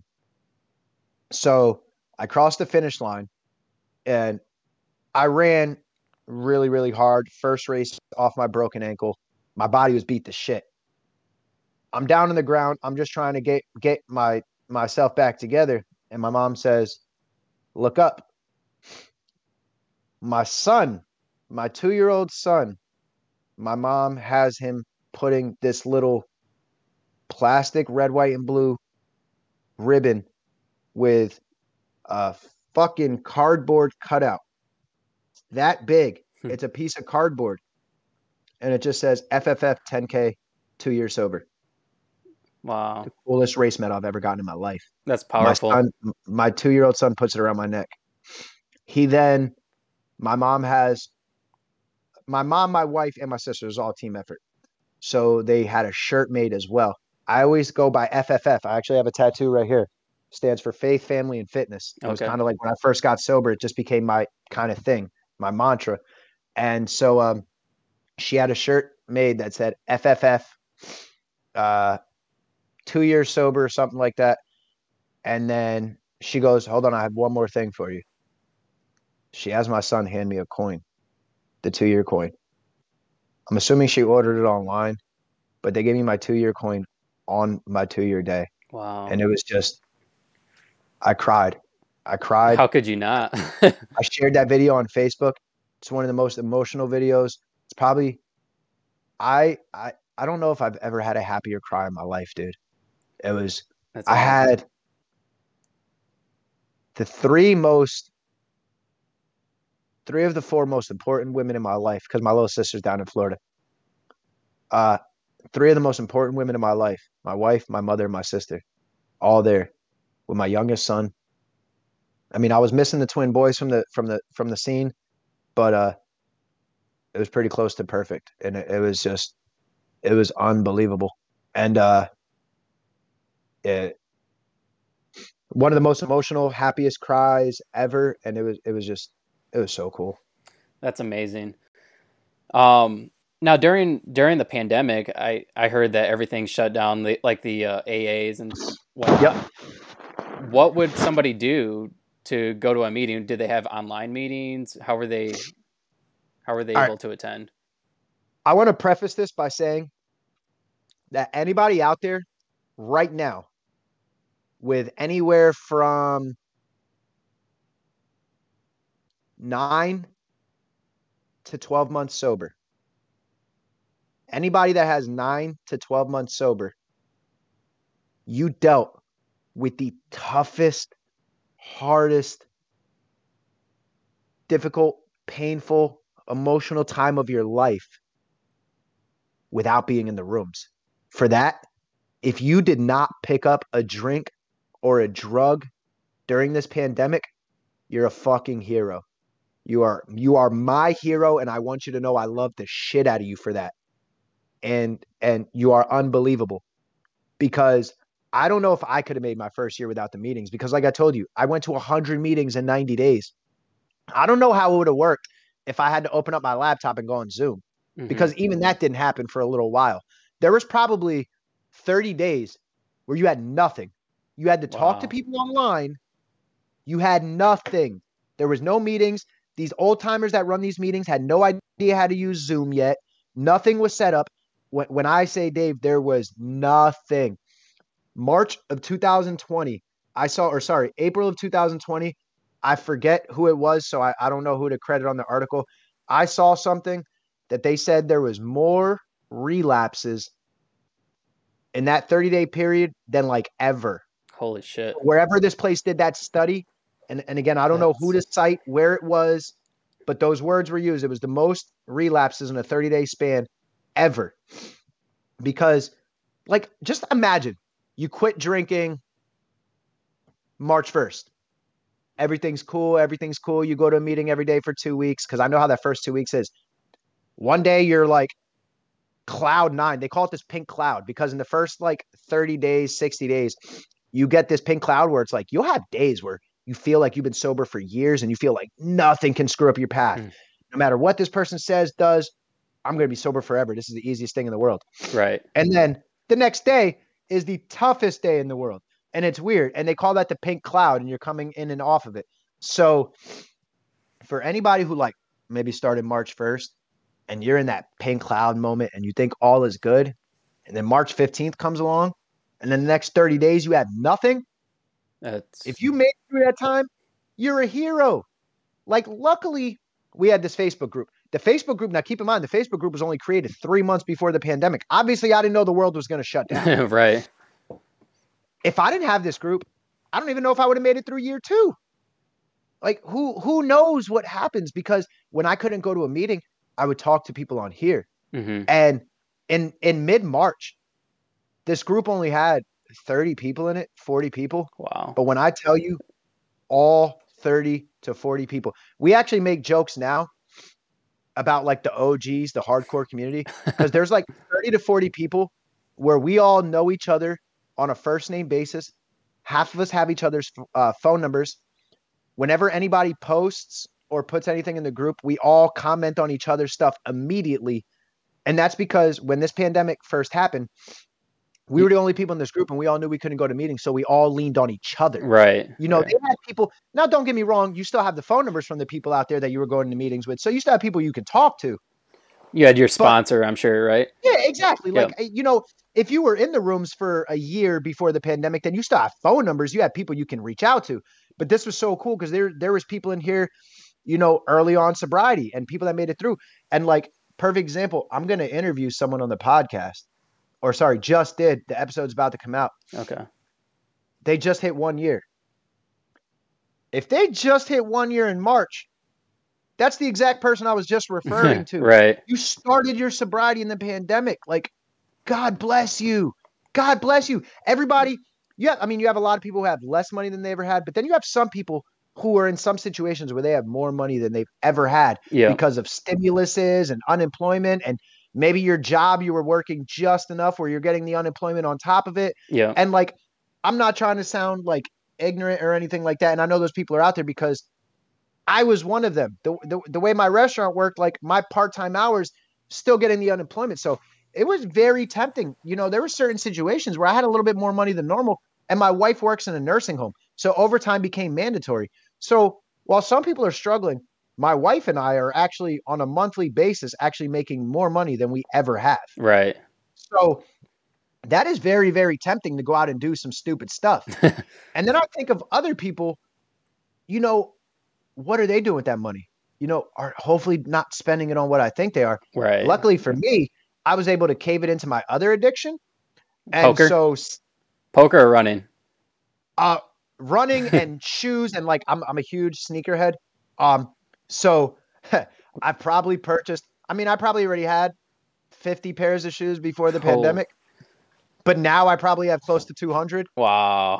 Yeah, so that's where a lot of my money went. It's bad, but it's cool though. I love it. And again too, poker has been like, I don't want to sound cocky. I'm not like, I don't make enough to play for a living, but I'm a winning player. So overall, I mean, you're going to have losing sessions. That's just how it works. But Yep. overall, when you track it long term, I make enough as like a part-time job. Like in 2019, the last time I tracked religiously, I made like $13 an hour playing poker. Wow. Now, you know, that's cool. Now, if the wrong person is listening, I'm not going to say how many hours I played, because if you try and hit me for taxes, I'm gonna give you $26 because I only played 2 hours of poker. But you're a smart man, so it's kind of cool. And it's just, so that's been able to help out, and that goes into, like, this last year, while a lot of people have been struggling. Fortunately, because my family has been able to stay safe, stay healthy. Mm-hmm. Nobody that I know personally has been killed by the corona and whatnot. It's weirdly been like a very, very strange year where I've been able to like spend so much time at home working on things, building the podcast, building the group. In January, actually. So the group started January 18th, 2020. So in January of 2021, I wanted to host a race. We're all runners. The world is shut down. Everyone's doing virtual races. Why can't I? So I was like, all right, guys, let's do this. I was like, and I literally, it became a poll of breakdowns until I got kind of like the perfect formula in which I thought the group would like. So first it was like, all right, would you guys rather have it like you have a week or a month to complete? And then we would build it down. All right, are you guys willing to spend this much money to this much money for the swag? We can do t-shirts, we can do this and that. Like, how much are you guys willing to spend? So what we found out, the general idea, the consensus that we came up with, it ended up being $35. $35 got you a t-shirt, this little keychain thing that my mom made, and if you won your age group, you got a medal as well. Oh, cool. So we did a 1 mile, a 5K, and a 10K and a half marathon. And I kind of treated it like a regular race. You could sign up by your age group. You could pick your distance. You had to submit the results from your watch. No pausing, no nothing. Like, we treated it like a real race, to be fair to people. I didn't set an official date and start accepting money until probably November, maybe December, 2 months out from the race. I'll be honest, I thought in my own brain, I said, I don't have an actual business set up with this. I'm asking people to send me money to my Venmo, my PayPal, my Zelle. I said, people are going to trust me, but how many? Right. Realistically, I thought I would get 10, 15 people, honestly. My goal, because I told everybody, I said, whatever we raise, I said, I'm keeping $0. I said, after overhead, every single penny is going back into the recovery community somehow, some way. I didn't want to say exactly to which organization because I didn't know what would pan out, whatnot. Right. But I said, I'm going to figure out a way to put every penny back in the community. I'm not taking $1 from this gig. It's all donated time. I made that very clear. So that might have helped me get a few more people. But again, I was like, all right, maybe I'm getting like, I'll get like 10 to 15 people. Dude, we had representation in 35, or actually, I'm going to back up one more second. I even said for the less fortunate, I said, if you are unable to afford the packet, but you want to participate, I said, reach out to me. On that same note, if you are doing very well this year, and if you are one of the fortunate ones, and you can give extra, anything extra is going to go towards another entry, and we can get people in that can run. Very cool. And those extra fees, I was able to, one person would send 50. There's an extra 15. One person would send 60. There's an extra 25. We built up enough to have 7 people who could not afford the $35 during the pandemic, all able to run, sponsored by other people who they don't even know who sent the money. They don't know whatnot. They just know that they signed up on this little list that I made. And it was just like a first come, first serve. All right, cool. We accumulated $35 in rollover. You're in the race. Wow. All right. The next day we hit the $35. You're in the race. And we went down. Not one person that sent me their name wasn't able to run. Wow. Not one. So how many people did you have? At $35 a piece, dude, we got representation in over 30 states. Wow. and 5 countries. Wow. Countries. That's insane. We had people. Oh, still there? Hold on. Ireland, Australia. Yeah, United Kingdom, Australia, Ireland, Canada, multiple people in Canada, multiple people in the United Kingdom. Just we're very well internationally represented. And it was just so overwhelming almost to the point where we actually had 75 people, 70 people donate money. Wow. 10 to 15 in which had zero intention of running, just wanted to support the cause. We had 60 people actually race and submit results to be a part of this race. After the overhead was covered, we raised $1,300. Wow. Dude, I thought I was going to get 10 to 15 people total to sign up. Before overhead, that's like $300 to $500. I would have been happy if I could have wrote one person $100 check when everything was said and done. Now we end up getting 1,300. And so we're going to give away to like different communities and whatnot. I actually just in the most recent episode that actually just released, it was actually the first teaser, spoiler, whatever, to let people know I announced the first organization that's actually receiving money. And we're actually going to meet up, get them the money and whatnot. But yeah, we're getting them. I think we're doing $100. Again, I hate to throw numbers out there because I don't want to like be held to something. I don't want people to think I was trying to lie to them and whatnot. Because I didn't want to give $1,300 to one place. I'd rather maybe give $100 to 13 different places and try and spread the money out a little bit. And so is that mentality.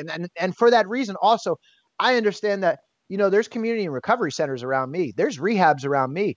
But I'm one person in Bethlehem, Pennsylvania. Mm-hmm. You know, so-and-so that ran in Canada and so-and-so that ran in Redondo Beach and so-and-so that ran in Jacksonville, Florida and Detroit, Michigan. And I can just keep naming cities. Right. But all of these people have local recovery centers that mean a lot to them too. Right. A place that might have changed their lives. So I said, let's not be greedy about this. I said, for anybody who participated in the race, you obviously have a say. Everybody list your favorite organizations because I want to do my best to try and get them. Like what means a lot to you means a lot to me. Right. Like I'm hoping that I can trust you to be responsible enough to do your research, make sure the money's getting used the right way. Because once you bring it to me and you say, hey, Migs, I participated in the race. I'm very passionate about this company or this organization. Can we add them to your list? You come to me like that, I have no more questions. They're in. They're on. Because I trust you. Right. And so, and that's it's as simple as that. So we have others that we're going to communicate with on that same level. Maybe it's selfish, but I just wanted to get this one done first. Because it's kind of be like a live in-person thing. Okay. And I feel like it opens up a lot of gateways for future stuff that we're going to be doing as well. But it's just so cool. And that actually opened up a gateway. So talking to them, then they actually do outdoor. So I'm going to shout them out. Sync Recovery Community. So shout out Laura was the last episode. She, the president, founder, I don't know what word I want to use here. So forgive me, but you're fine. She runs that. And they do outdoor activities. Like they'll go on a hike.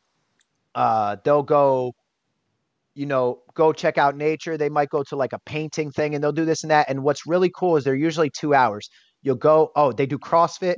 So what you'll do is you'll go and like, for example, Soldier Fit. They'll go out to this gym in Easton that's a CrossFit gym and they'll do CrossFit for an hour. And then after that, they'll spend an hour talking about recovery. And so it's like working out and then a meeting. And so they're doing active recovery then, which is pretty cool. 100%. So when we were talking about that, I said, I really like things you have going on. What can I want to be involved in this community. I want to help you any way I can. So she was like, figure out a way to use your running. And I said, all right, cool. And, I already had a plan in mind to kind of do like this Couch to 5K program that I was going to do just for local people in the area who are just out of shape and just trying to get healthier this summer. And so Couch to 5K, I like that.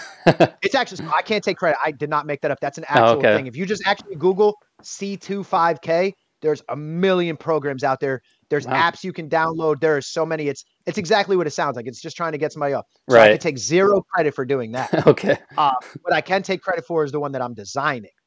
As I'm also a run coach myself. So the one that I'm designing, I can take credit for, but the concept I can't. Right. But anyway, so she was like, hey, what about like a couch to 5K? And I was like, hey, I was already thinking about doing one. This actually works out because I can do both at the same time, just with different people, because it's really going to be the same plan with different people. Right. So I was like, I can just do these at the same time and run them concurrent. So what that's going to be is I'm going to be meeting with people, whoever shows up, once, maybe twice a week, and we're going to go on a run or do whatever the workout is that day. And then afterwards, we're going to have a meeting and we're going to talk. So it's going to be really cool because like the first time we might just go run up at the local track and have these people, sweat, bust their ass, and then go sit down in the bleachers and talk about recovery. And it's just stuff like that is really, really awesome. I was able to start participating in events like that. The first time I actually ever went to it was called Sweat for Sobriety. Again, another podcast guest that I had on, Ryan, who lost his brother to drug addiction. Oh, wow. And because of that, he became a huge advocate and wanting to help people. So he started Sweat for Sobriety. And it's exactly what Soldier Fit is, just in a different town. It's people that go there, they do CrossFit for an hour, Okay. and then they have a meeting afterwards. That one I actually had a chance to personally participate in. And it was so, so cool. And the first time I did it, I was like, dude, next time I come out here, I'm bringing the laptop and we're getting you on the podcast because like you have a story to tell. And it's this thing that you're doing is so cool. And that was the first time I ever heard of that. And since then I've heard of like a million. And I was like, this is so cool. There's other people doing this and this is awesome. And I'm just like, man, there's so many people out here in the community just trying to build the community. And there's so many heroes out there. Like heroes don't wear capes. No, like, they that's don't. That's bullshit. Heroes do what they can for their family and they try and break the stigma and they try and sorry, that's also what I was trying to say earlier. And I got sidetracked because that happens to me a lot. Breaking the stigma. So there's a lot of people who can't talk about their recovery. Yep. They can't talk about their addiction. And this is what we were talking about. Actually, I got sidetracked because we were talking about like, everyone always thinks that we're going to cheat, we're going to steal, we're going to do this and that. Right. So because of that, I think a lot of people are scared to share their story as well. Maybe so-and-so is a lawyer or maybe he's in law school and he doesn't want people to know that he's in recovery because what are they going to think when he tries to go past the bar? Right. Or, that there's a million, or maybe you're the boss at work and you just sobered up and now you don't want people to know that you're an alcoholic because you don't want the people that work for you to think less of you, to not respect you, to not, or maybe you are just the employee and you don't want your boss to think differently of you, or you don't want people in your family to know different, for whatever reason. A lot of people have their reasons and they just can't open up about it. Yep. I personally know one person who actually openly said in a meeting that he has never told anybody he's not related to that he's an alcoholic outside of a meeting. Wow. And I'm not saying that's a bad thing. I'm not saying that's a good thing. That's his thing. Yeah. Me, however, I already have a felony, so I'm already ruled out of a lot of jobs that I would want. I have 22 tattoos. I'm a recovering alcoholic. There's just so many things going against me to the point where I was like, fuck it. Yeah. I can be open about my story. Who gives a shit? My boss knows I'm an alcoholic. Matter of fact, shout out, not even the boss I was referring to, because that's our general manager. The owner of our restaurant is an unbelievable human being as well.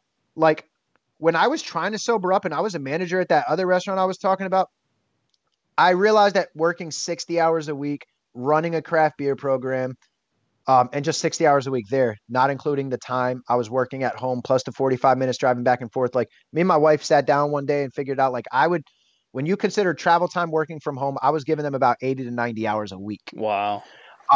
Which doesn't help at all with sobriety No, dude, because when you're trying to you're quit stressed drinking, out. when you're trying to quit drinking and almost every minute you're awake, you're dealing with stress factors. Terrible. Yeah. So I remember sitting at the bar one day. This is when I'm still drinking, obviously, and talking to the owner of the restaurant, because the restaurant I work at now is actually my favorite restaurant before anything. It's always been my favorite restaurant. Actually, when I refer to the story about stopping home on my way to work, having a beer, and going home, it's that spot. It's Wow. my favorite restaurant. Weirdly enough, the restaurant I was working at the time that I was leaving, not the one I was managing, but anyway. So when I was talking to the owner, his parents own an Italian restaurant on the other side of town. Oh wow. And so like I was just venting to him. I'm sitting there drinking a beer. And I don't think I said to him that I was trying to quit drinking at the time, but I think I just vented to him like, dude, this job is very, very stressful. My boss is up my ass about this and blah, blah, blah. And I'm just like, I'm so stressed out. And I have, we're about to have a baby. And like, I don't know if I can deal with this. And I think I used the driving as a huge excuse. And so he pretty much told me, he was like, look, I don't have any room for you here right now, because it's a really small restaurant. But he's like, my parents' restaurant does need a little extra help. They could always use extra hands. If you want to go up there and have a little bit of fun, you can go up there, work up there for a little while, until something opens up here. Now, keep in mind, the hard part about that is I would have to leave management. I was pretty much going back into serving and bartending. Okay. So, which I had an issue with at the time, but looking back, best thing I ever did. So I went there, and then that's the place that I actually sobered up at. Like I was working there when I sobered up. And so when I had a chance to work at this other restaurant, I left there. There was a short time where I thought I could be a manager in sobriety. I was about 6 months into my sobriety, and I went and I got a job at another restaurant where I was managing. And I realized that like, I'm not far enough into sobriety. Like I don't want to deal with this. And like, I immediately got out, and I was like, this is not good. And I went right back to the other restaurant again. And so I finally had an opportunity to get to the other one. When I went back to that restaurant at that time, I was there for about a week, and the manager comes up to me and he goes, I got some bad news and I got some good news. Goes, bad news is I got to let you go. Oh. So what the fuck is the good news? He goes, I'm only letting you go because Dominic has a spot for you at the Mint. So reach out to him and let him know when, because they knew that that was always my favorite restaurant. From a food and a beer standpoint, he always has a phenomenal craft beer list. The food is all scratch kitchen. It's absolutely phenomenal. That place has been open for 9 years. I've been working there for 2. It's been my favorite restaurant for 7. Very cool. So, and it was walking distance from where I used to live. It was one of the places where I could get shitty, but responsibly shitty, then go to and that's why I always tell people. So when I say I would have the intention to be responsible, perfect example. So that place is walking distance to home and also right next to door to a six-pack shop. So what I would do is I would go there and I would have 3 beers, responsible, have a good time, talk about the beers, check him in on the little app, give my little rating, talk to the bartender, talk to the owner of the restaurant, because I was usually there after the kitchen closed, so the owner's out there just talking to guests and whatnot. Mm-hmm. And so I would do that, and then I would go to the six-pack shop, and I would grab whatever was the cheapest beer at the time on sale, and I would go home and I would drink till I black out. A lot of times, passing out when I drink it, still in my hand. Wow. I can't.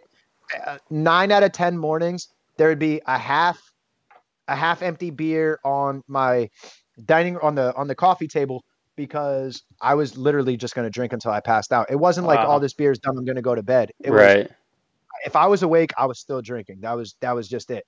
And so when I had a chance to work at this restaurant, it was so cool. And it's like, I'm still there now. And it's like, that's why I said it's like a family environment. Like, I love the owner. I love his parents at the other restaurant. Shout out Lombardo family. If anybody's in Bethlehem, go eat at the Mint Gastropub or Stefano's Italian restaurant. Best pizza at the one place, best burger and everything else at the other. I mean, you can't go wrong with either place. I love them all. It's their, and just like they give that family environment. And again, it's like a support system. Like the owner every so often asks me, hey, how are you doing? You still feeling good? You still, sobriety working out for you? Like, just every so often trying not to be too personal, but making sure I'm okay. And it's just like, that's the shit I love, because there's so many places where like they wouldn't care about that. It's like, I care if you're here and you're working, and if you're doing your job now, and if you're not, that's not my problem, and I'm going to find someone who is. Right. And they're the type of people that, yeah, we have a full dining room on a Saturday, but you just accidentally just tasted gin. So let's make sure that you're okay.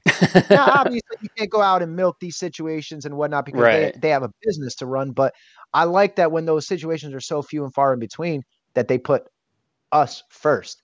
And shit like that is, I love that family, and they're second to none of anywhere I've ever worked. And I've been in the restaurant industry for 20 years. Okay. That family is second to none. Wow. So for anybody who is a recovering alcoholic or just a recovering addict, for that matter, what would your advice be to them? Reach out. Don't do it alone. The minute you are prepared to say that you are an alcoholic, an addict, whatever, the first time you say it out loud, your life is going to change. It's like, I don't know, it's like this weight gets lifted off your shoulders. Like, and every time you say it, it's almost like a little bit more weight. Like, I have goosebumps right now. Like, the hairs on my arm are sticking up just telling this story right now. Just like even saying, I'm Miguel, I'm an alcoholic. It's just, I don't know. Every time I say it, I just feel a little bit better. It's a sense of And truth. so, yeah. And so I think that the first time you say that, though, the most important thing, you got to be around people, because not only does it feel so good, it's also the most terrifying thing, because once you said it out loud, now other people heard it. You can't deny it anymore. You can't be like, Miguel, I'm an alcoholic. I'm just kidding. I'm just kidding. Like, it doesn't work that way. You have Right. to, once you say those words, and if you start drinking again, or if you start drugging again, it's now a relapse. If you use those words on your own, it's now a relapse if you're now doing what you needed to quit. Mm-hmm. So when you do say that out loud, be around people, talk to people, reach out. Like I said, I'm not pushing meetings. If it works for you, get to one, go to one with a friend. Find a support group. You can find my phone numbers all over social media, because I'm an open book. Reach out to me. Not only Staying Fit ODAT, Miguel Reyes, MiguelReyes. I don't give a shit. I will give my phone number to anyone. I don't care, because this is all about helping each other out. If you just need someone to talk to, someone who doesn't even know your last name, and you just need to release to a stranger, call, reach out, get in the group, but don't do it alone. I'm not the person who can tell you how to do anything as far as this, because I'm not a doctor. All I know is that we can't do this alone. And most importantly, you need to know that you are not alone. There are so many people out there. And it's crazy, because when you actually say it out loud too, then there are some people too who are open about it, but they're maybe only open to a certain point. Mm-hmm. Like, I have a handful of people who were already in recovery before I sobered up. And when I sobered up, they told me that they were sober, and they gave me someone to reach out to. I guarantee, for anybody listening to this episode, I promise you, think of the 10 closest people in your life. Think of the 10, anybody listening to this, think of the 10 closest people in your life that are over the age of 18. I promise you, at least one of them is dealing with addiction. I don't know if it's going to be alcohol, drugs, suicidal thoughts, massive depression, anxiety, overeating, gambling. I mean, you can throw the word anonymous. You can throw the second letter A behind any letter and fill in an addiction. Mm-hmm. So I promise you, look in your closest circle. There are people that are struggling. You might not even know who that person is until you come clean yourself. And that person's going to come to you, and they're going to help you, and they're going to be there for you, because they love you and they want to see you succeed, and they want you to feel the same way they did when they opened up.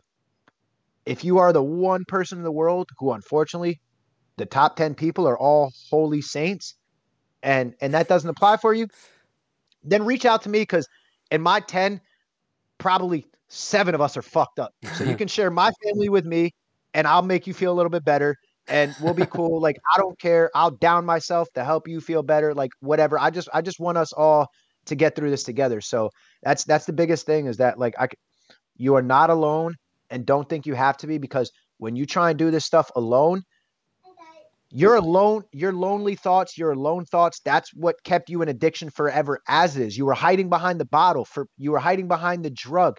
You were hiding behind this. Like, there are so many things that like I just had to be open with. And it's so crazy too. Cause like my wife and I will have this, like, we'll have a talk about something. And in that first year, I'd say like, you know, this and this bothers me. We've been together for 6 years. How does this bother you? No, it always bothered me, but I just ignored it. And I'm not saying like massive, crazy things or anything like that. It's just small. But when you sober up, you start to open up about those things, because one little thing that might only be like a 1 out of 10 on your pressure scale. But if you pile in 10 ones, what number are you at now? Right. You're at a 10. And then you explode. And then you run to the bar to hide your shit. And that's where it happens. So don't let it compile, because it's too much little stuff. Let it out. Talk to people. Open up. One thing that really I learned in AA that applies to anybody in active recovery, that doesn't just apply to AA, pick up the phone before you pick up a drink. I'm going to say that again. Pick up the phone before you pick up a drink. What that means is exactly what it sounds like. Call just somebody. Talk to someone. Just because 9 out of 10 times you're going to talk to someone and they're going to keep you on the phone long enough, whether it's 1 minute or 3 hours. Yeah. They're going to keep you on the phone long enough till you're going to hang up the phone. And a lot of times, that problem, you're going to look back and be like, did that really bother me that much? Like, that guy that cut me off on the highway and he gave me the middle finger, I was really about to drink a beer over that asshole? Like, right. Really?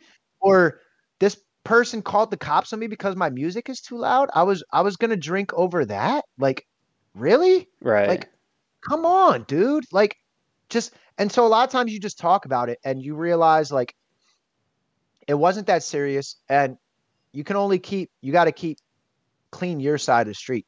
Work on what you can work on. You can't change other people. Yep. You can't fix other people. You can help other people. You can't change people. You can only change you. You can only work on you. And that's it. All you can do is be an example and lead by example. And there's so many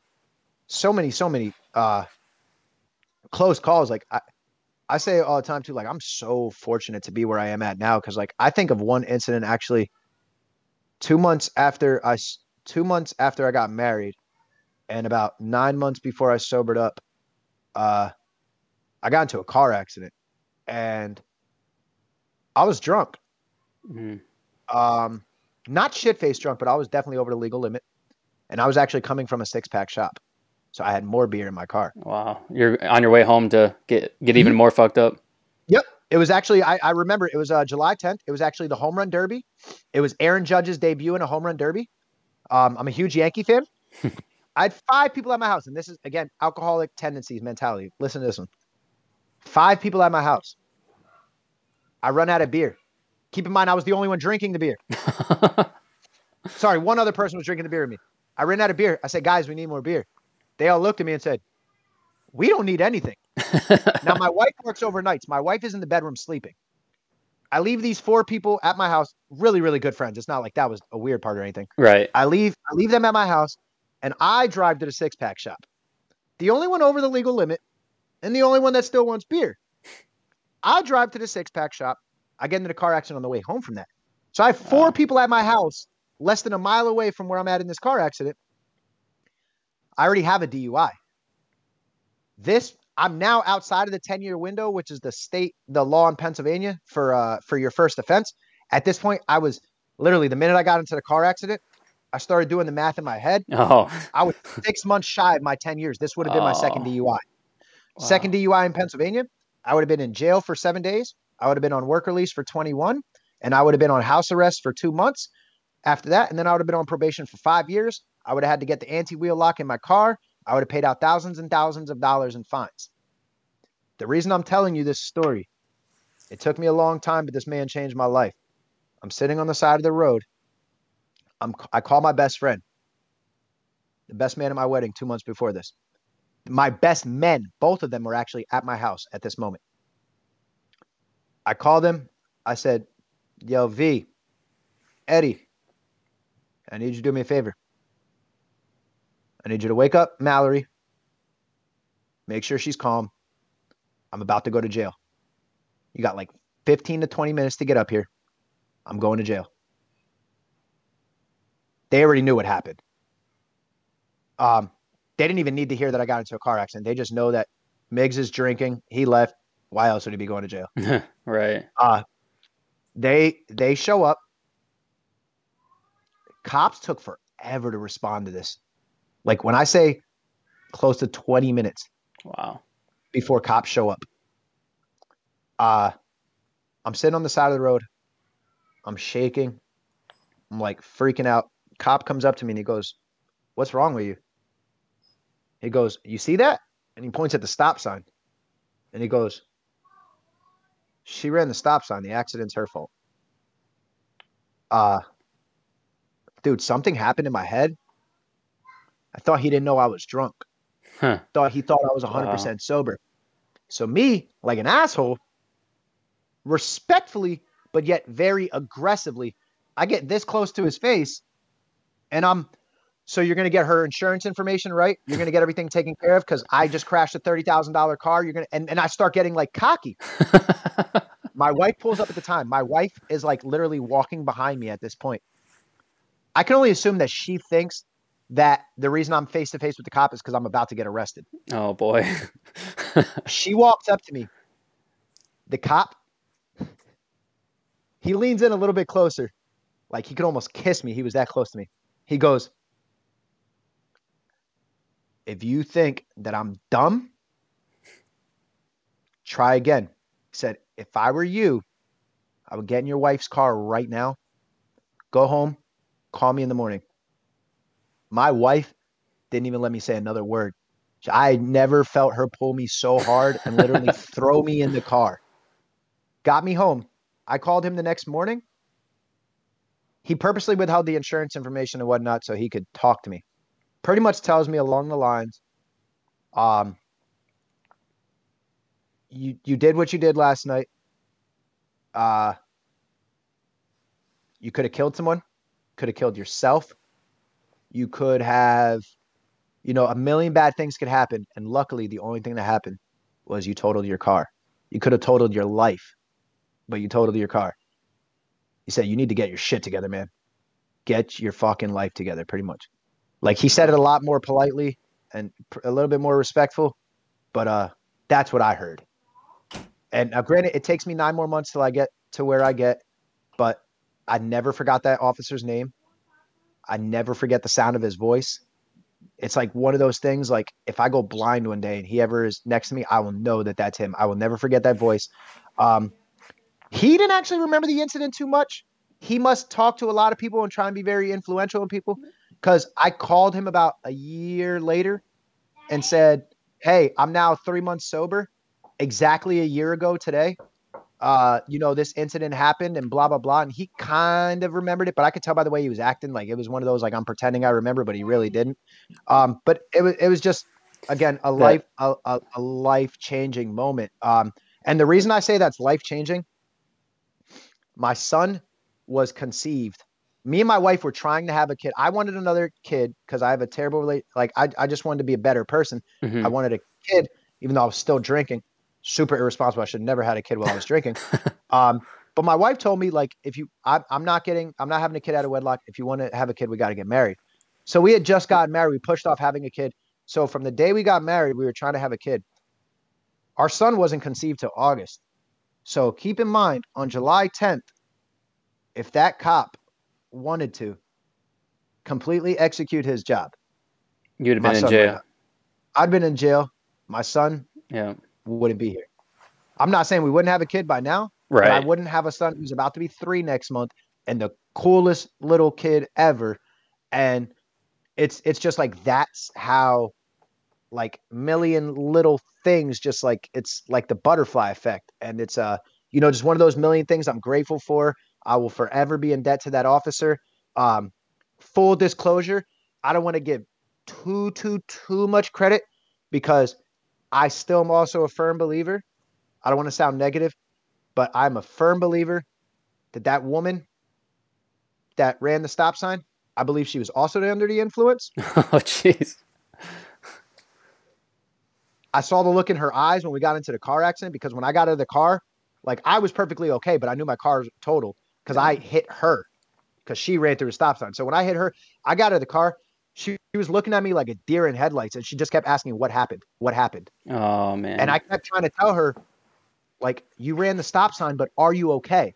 Like, I didn't care about it. There was 60 seconds where I wasn't thinking about the DUI, and it was just making sure she was okay. Right. And once she was okay, then it was DUI mode. But I also genuinely believe that I don't think that cop wanted to get 2 DUIs that night. Because let's be realistic, I'm not going down without a fight. She ran the stop sign. If you put me in handcuffs and I have those feelings towards her, my fight or flight mode would have probably been, well, it's on her too, because in my mind, that would have somehow got me out of trouble. Well, if we're both drunk and it's her fault, then we don't both go to jail, right? Like, no, that's how it would have worked. She would have just went longer. That's all. Or no, not even went longer. She would have just lost her license or whatever that.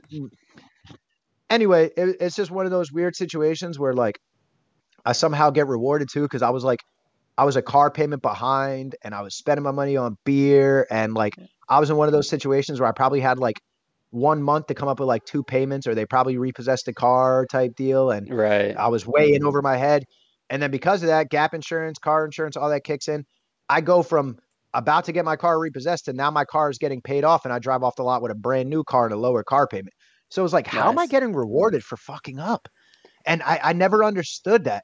To this day, honestly, I still don't understand how I get rewarded for screwing up. Like, it doesn't make sense to me. I almost feel like I don't deserve it. But then I'll be slide off of the roof onto my car and leave nasty tiger stripes down my car. And I'm like, karma, it's cool. I kind of deserve that. It's cool. But that's the kind of shit I try and laugh off now, because it's like, fuck it. I'm sober. It could be worse. It could be.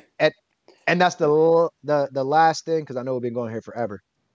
One of the last things. Hour and 48 minutes. Yeah. One of the last things I will tell our listeners here today. No matter how bad life is, no matter how tough it gets, I promise you, if you pick up, it's not going to get better. There is no problem in the world that is going to get better by picking up another drink. Unless I miss something and they say, chug that beer to save humanity, I guess I'm on your side then, because I'll relapse for that too. Like, if you told me right now we could have world peace and we could put everything together, might be one of the very few circumstances in which I'd be willing to re-go through that first year again. But other than that, I promise you, nothing gets better by picking up a drink. Nothing will get better. It will only get worse, because I don't care if you lost a family member, and that's about as bad as it gets. If you lost a family member and then you go get drunk, what happens tomorrow? That family member still passed away. You're now hungover and you're back at day one. I want you to tell me how one thing got better in that scenario. It only got worse. You now have 2 problems, because now you still have your deceased family member, and now you got to figure out how you're going to stop drinking so you don't become the deceased family member. And it's like, nothing will get better if you continue picking up. I promise you, it won't get better. Well, that was incredible, man. Your life story is insane. But I'm proud of the fact that you were able to find a way to come out of it and continue to have a better life for yourself and your family. This is the longest podcast I've ever done.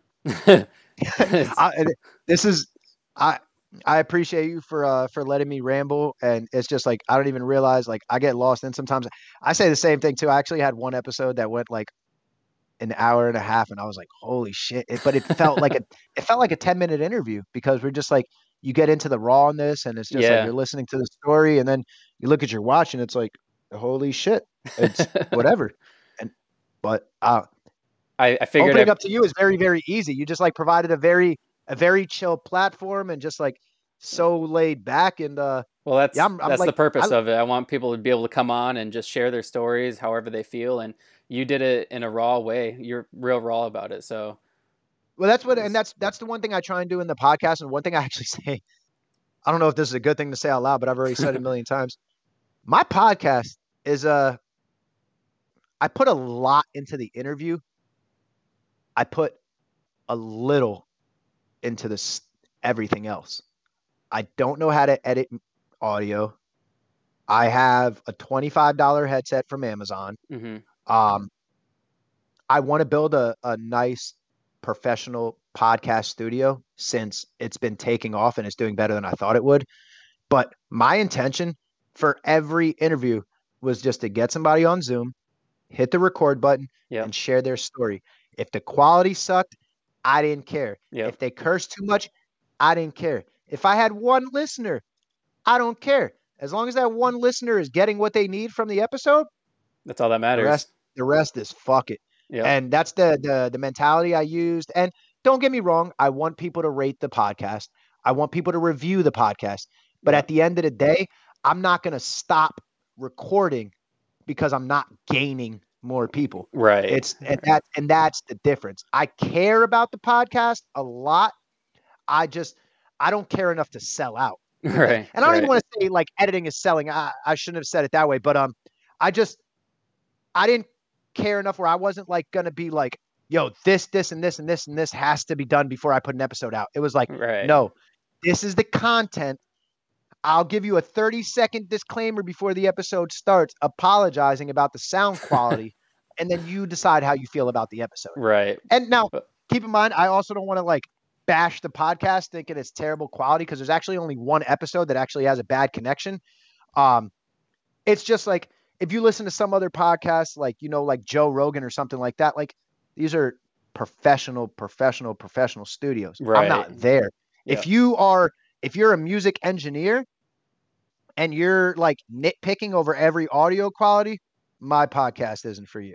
That's all I meant by that. So maybe I had a really, like everything else in life, I had a really long way of saying that, but. Well, I listened to your podcast and I thought it was pretty good quality. You seem pretty in tune to what you're doing, and it's raw. And I don't really edit too much. The only thing I edit's like maybe the intro. So like obviously the beginning of this podcast, we're kind of, just talking a little bit. I'll edit up to the introduction part, and then that's all I edit for the most part. Nice.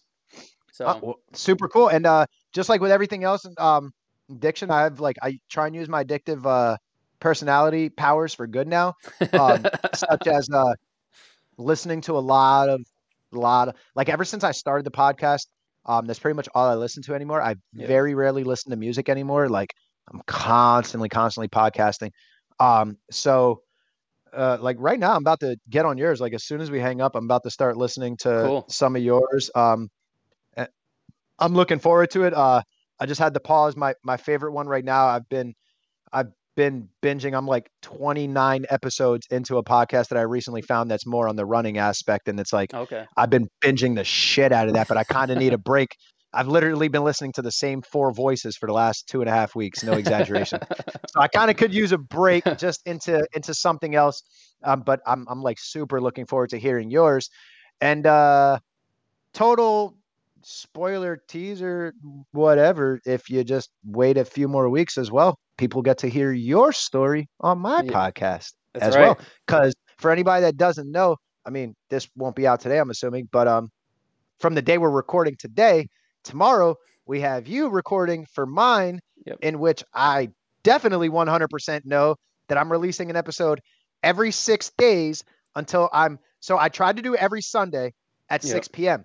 and I fell off schedule. So now trying to get because ahead. I want to be back on schedule. My goal is I'm releasing every 6 days because I don't want to do too much. So I'm doing every 6 days until I get to a point where the amount of weeks that the podcast has been out reflects what should have ideally been 1 episode a Sunday. Okay. And the way I figured out that math is I just started doing this. Like I came out with an episode on Friday. Next episode comes out Thursday, and then so on every 6 days. And I figured it out. weirdly enough, if I did the math correctly, your episode for our interview tomorrow would actually be get us back on Sunday. Like I needed to do that cool. like 5 episodes. So I think yours either right before yours, or right after yours will get us right back on track. But anyway, Cool. you will be, they can hear your story on the Staying Fit ODAT podcast 100% within the next few weeks. We will be up there because we're recording tomorrow. And I can't wait to do this again. I'm looking forward to it, man. And real quick, again, can you plug your podcast, plug your social media accounts, and if you want to throw your phone number out there again, go ahead. See, I love it because I always give people the chance to do this on mine too. Plug the shit out of yourself. I love that, brother. So you can find me on Facebook, Miguel Reyes, MiguelReyes. You can find me on Instagram at, oh shit, hold on, because I forgot the way I put the letters. You can find the Facebook group on Facebook at Staying Fit ODAT. You can also find us on Instagram at Staying Fit ODAT. The two biggest differences I always explain to people too, the Facebook group is for the people that identify. If you yourself are the alcoholic, the addict, you deal with the anxiety, the depression, if you, any of those things we mentioned throughout this episode, if you identify and you are the person, then the Facebook group is for you to join the community. If you don't identify, but you just like the podcast, you think we're doing good things, you want to know about events when we got going on, such as that race that happened in January, which is going to be happening again in this next January, even on a more official level. Like if you like all that stuff and you want to be involved, that's where the Instagram page is, where you can just follow what I'm doing. Okay. And then you can also find my personal Instagram is FFF_Migs, MIGS _ODAT. ODAAT. So that's FFF_Migs_ODAT. That's my personal Instagram. You can also email stayingfitodat@gmail.com. You can find us. The podcast is also called Staying Fit ODAT. We are on all of the major platforms except iHeartRadio, Anchor, Spotify, Apple. If you're an Apple user, show your boy some love. Leave a rating and review. It's still a fairly new podcast. I don't want you to lie. Tell me how you really feel. Just leave a rating and review. It takes you 2 seconds while you're listening to an episode. But yeah, that's how you can find me. My phone number, 610-333-7709. Use the phone number for good. Just remember there's a block button. So if you have zero intention, you're just being an asshole to call me, I can just block the number. That's why I don't care giving out the number. It really is that easy. But yeah, just reach out. Please, please, please, please, please pick up the phone before you pick up a drink. I will say that until I'm blue in the face to anybody I ever see. And just remember, one day at a time. It applies. It's not just for sobriety. It applies to running. When I did that first 5K, this guy just, that was the first reminder. When he runs an 18-minute 5K, and that one took me 28 minutes, that was a reminder, one day at a time. I'm not going to be a 19-minute 5K guy. 3 years later, I'm still not a 19-minute 5K guy. I'm trying to qualify for Boston, and I'm trying to get there, and I have a running coach to try and get those goals, and I bust my ass. But 3 years later, I'm still not where I thought I could be that day because I was delusional as to the sport. So it's one day at a time. Just keep grinding. Don't give up. Just keep fighting, people. Just keep fighting. I promise you, it gets better. It's never easy, but it gets easier. I promise you. It's never perfect, but it gets better.